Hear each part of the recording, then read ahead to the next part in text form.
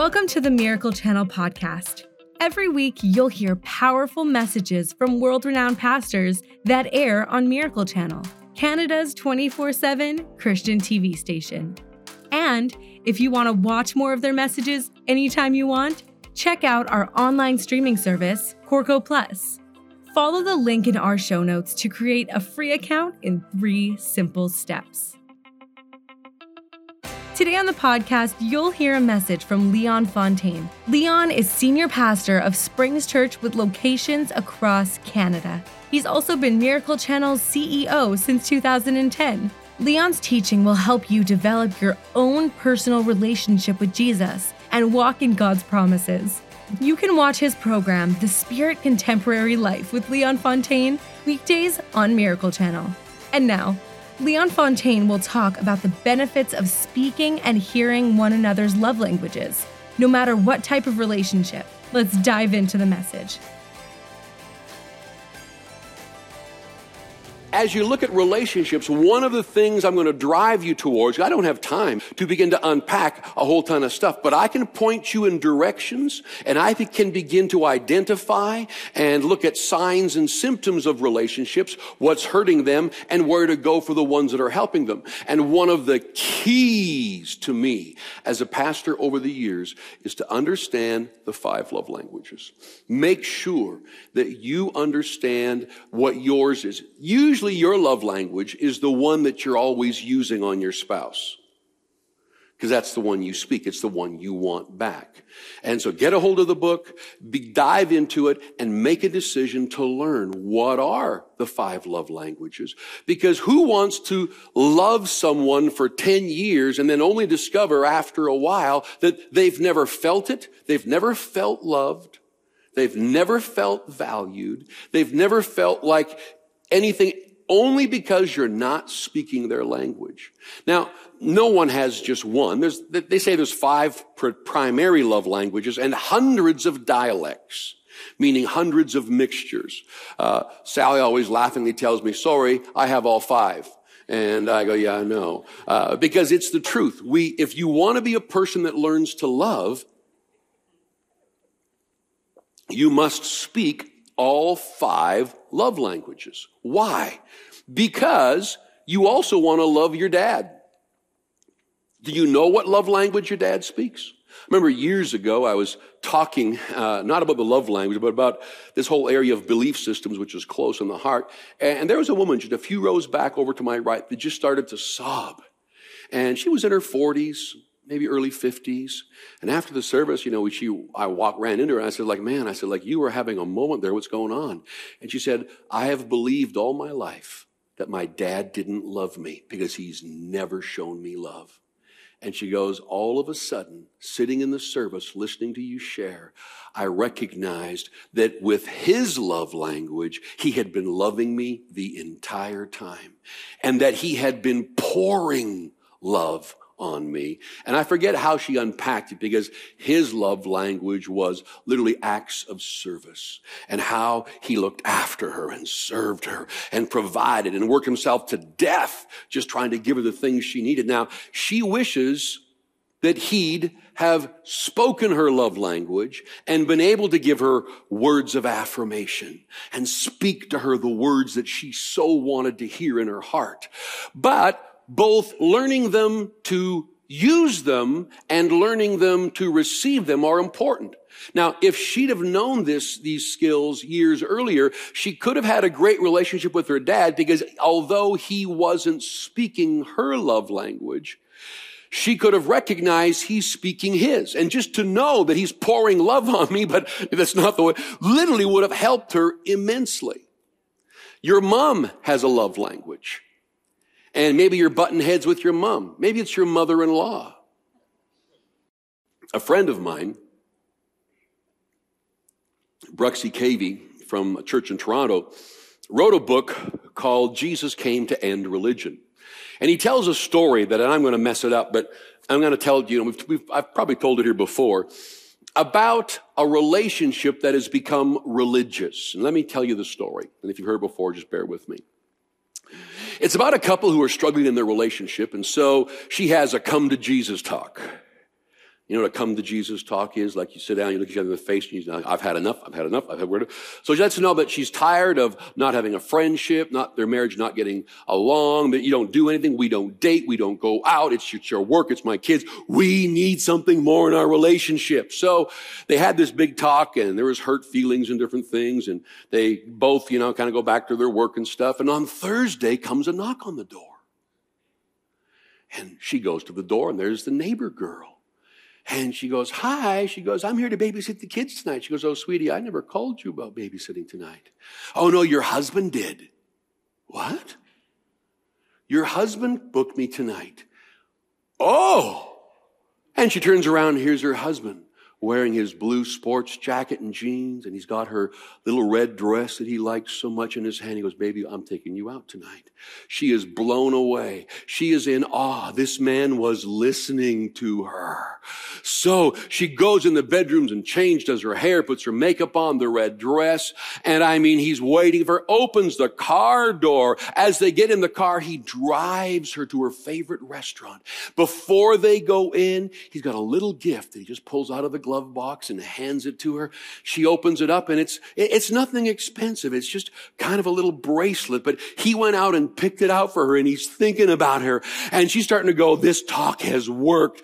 This is incredible. They go in to eat and he picks her favorite meal. He noticed that this was, and he picks his favorite meal, and he tells her all the stories of why he married her and what he loves about her. This couldn't be any better. She's beaming. Her love tank is just filling up so fast. She's so in awe of this man. This guy's incredible. At the end of the meal, he pulls out yellow roses from underneath the table and puts them in front of her and goes, baby, I love you. And it's her favorite roses, yellow. I'm telling you, it was an incredible night. It was an incredible week. Thursday comes.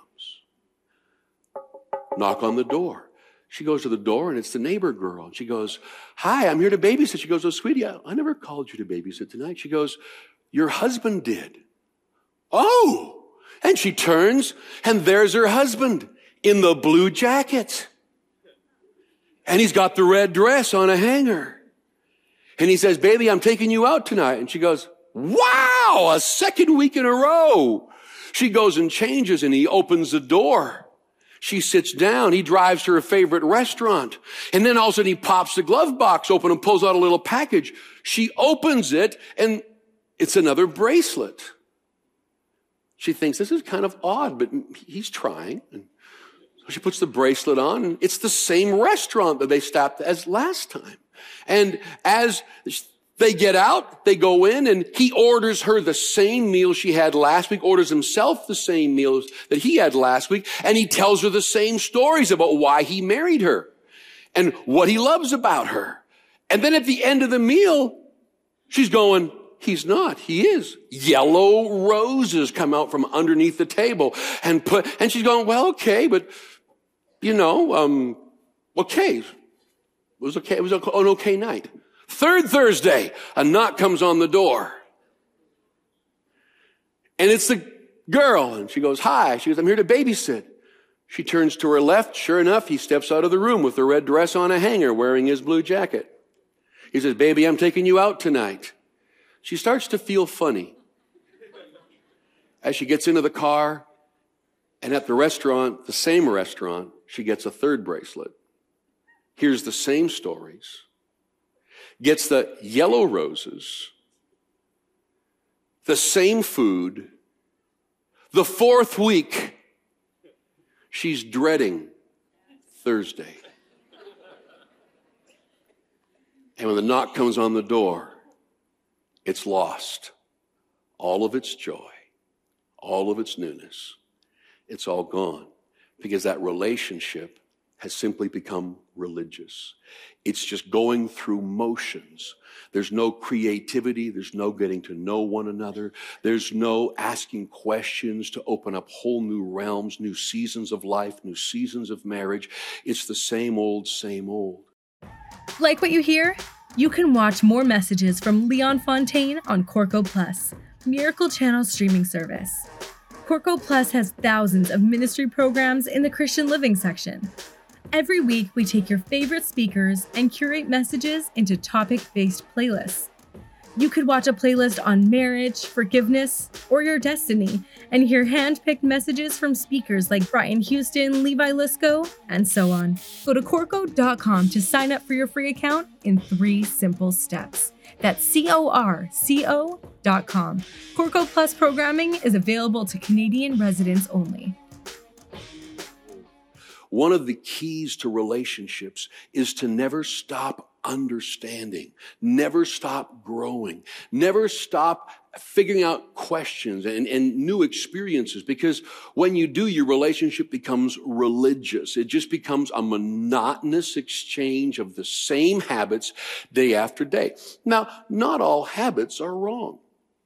There's beautiful traditions that you can have in your marriage, whether it's date nights or having suppers together or going to bed at the same time to read a book and laugh and talk or whatever. There's lots of great traditions you can do. But if you lock in your marriage to where it's just this religious thing, then you begin to move away. And so learning and developing and growing is crucial. If I could give you one piece of advice out of this message of I believe in love. I believe in love. I believe love changes marriages, homes, kids. I believe. But if all you'll ever speak is your own language, and you'll never learn their language, never ask them their language, never go to a course, never read a book, never do anything to grow the wisdom and the knowledge base inside of you, then you, sir, do not believe in love. You believe in what you want out of love, what you need out of love, and you are dogmatically stuck on this is what love is, and therefore they're wrong. And it's so easy to judge people when you look at what love is from your own perspective. Now, in 1 Corinthians 13, it brings out a phenomenal chapter as to what love is. So let me read it to you. I'm going to read it from the Message translation and think about this from the perspective of human relationships, which is the way you should be thinking about it. It says here, if I speak with human eloquence and angelic ecstasy, but don't love, I'm nothing but the creaking of a rusty gate.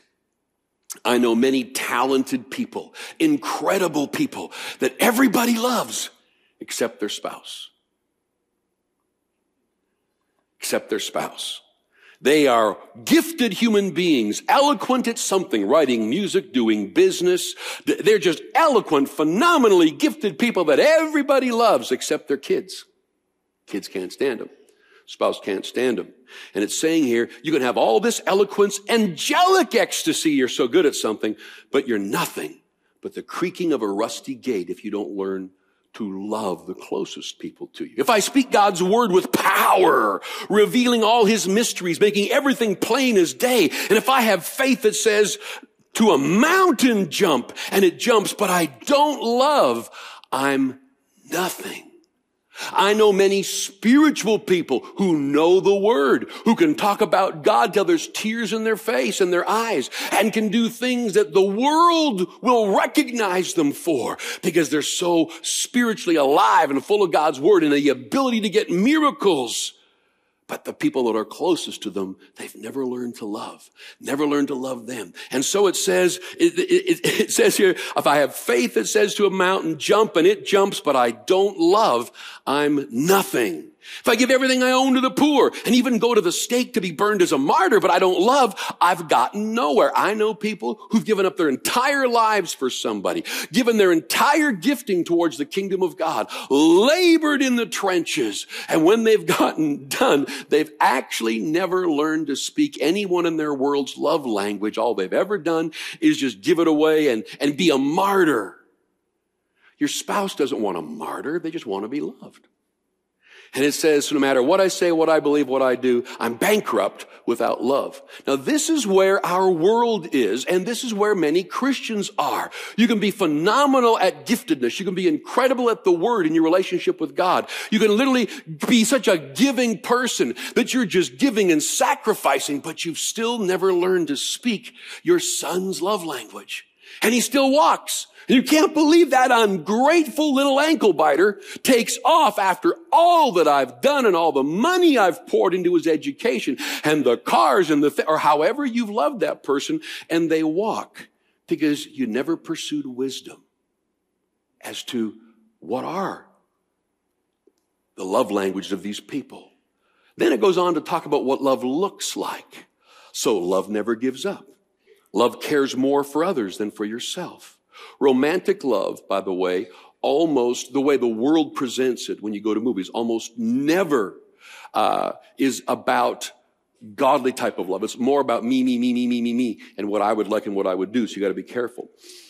Love cares more for others than for itself. Love doesn't want what it doesn't have. Love doesn't strut, doesn't have a swelled head, doesn't force itself on others, isn't always me first, doesn't fly off the handle. You know, when you look at some of these things that love is, and you look at the way some people deal with their relationships always become about power. You got to be really careful. A marriage will become all about power. Who's got the power over the other person? And the person who loves and desires the relationship more is the person who's the weakest, if your relationship is about power. You'll catch on to that in a bit. So love doesn't keep score on the sins of others, doesn't revel when others grovel. It takes pleasure in the flowering of truth. It puts up with anything, trusts God always looks for the best, never looks back, but keeps going to the end. Love never dies. Inspired speech will be over someday. You know, for those of you who, if you're a high I, you're really good at talking. So every time you get into a situation, you try to talk your way out of it. But your spouse is tired of your talking. You know, because your talking is your love language, because now you're going to give words of affirmation. You're going to weave this spell as to what's going on here. And the problem is that your love language is almost never your spouse's love language. Love never dies. Inspired speech will be over someday. Praying in tongues will end. Understanding will reach its limits. We know only a portion of the truth. And what we say about God is always incomplete. But when the complete arrives, our incompleteness will be canceled. One day when we get to heaven, we're going to know so beautifully how to love and show love. It's going to be phenomenal when it comes to the friends and the family. Then it goes on to say, when I was an infant at my mother's breast, I gurgled and cooed like any infant. When I grew up, I left those infant ways for good. We don't yet see things clearly. We're squinting in a fog, peering through a mist. But it won't be long before the weather clears and the sun shines bright. We'll see it all then. See it as clearly as God sees it, knowing him directly just as he knows us. But for right now, until that completeness, we have 3 things to do to lead us toward that consummation. Trust, which is faith. Trust steadily in God. Hope unswervingly. Love extravagantly. And the best of the 3 is love. All right. After having said all of that, I believe in love. Not the world's love. Not even your definition of love. Get back to believing and then get into God's word. Get a hold of some of the greatest books and things that are out there and let the Holy Spirit begin to lead you into all truth. Thanks for joining us today. Make sure you subscribe to this podcast to hear more great messages from inspiring teachers like Leon Fontaine. Rate this podcast and write a review if you haven't already. And share this message so others can be encouraged by this teaching too. So subscribe, rate, review, and share. We hope you were inspired by today's message. God bless.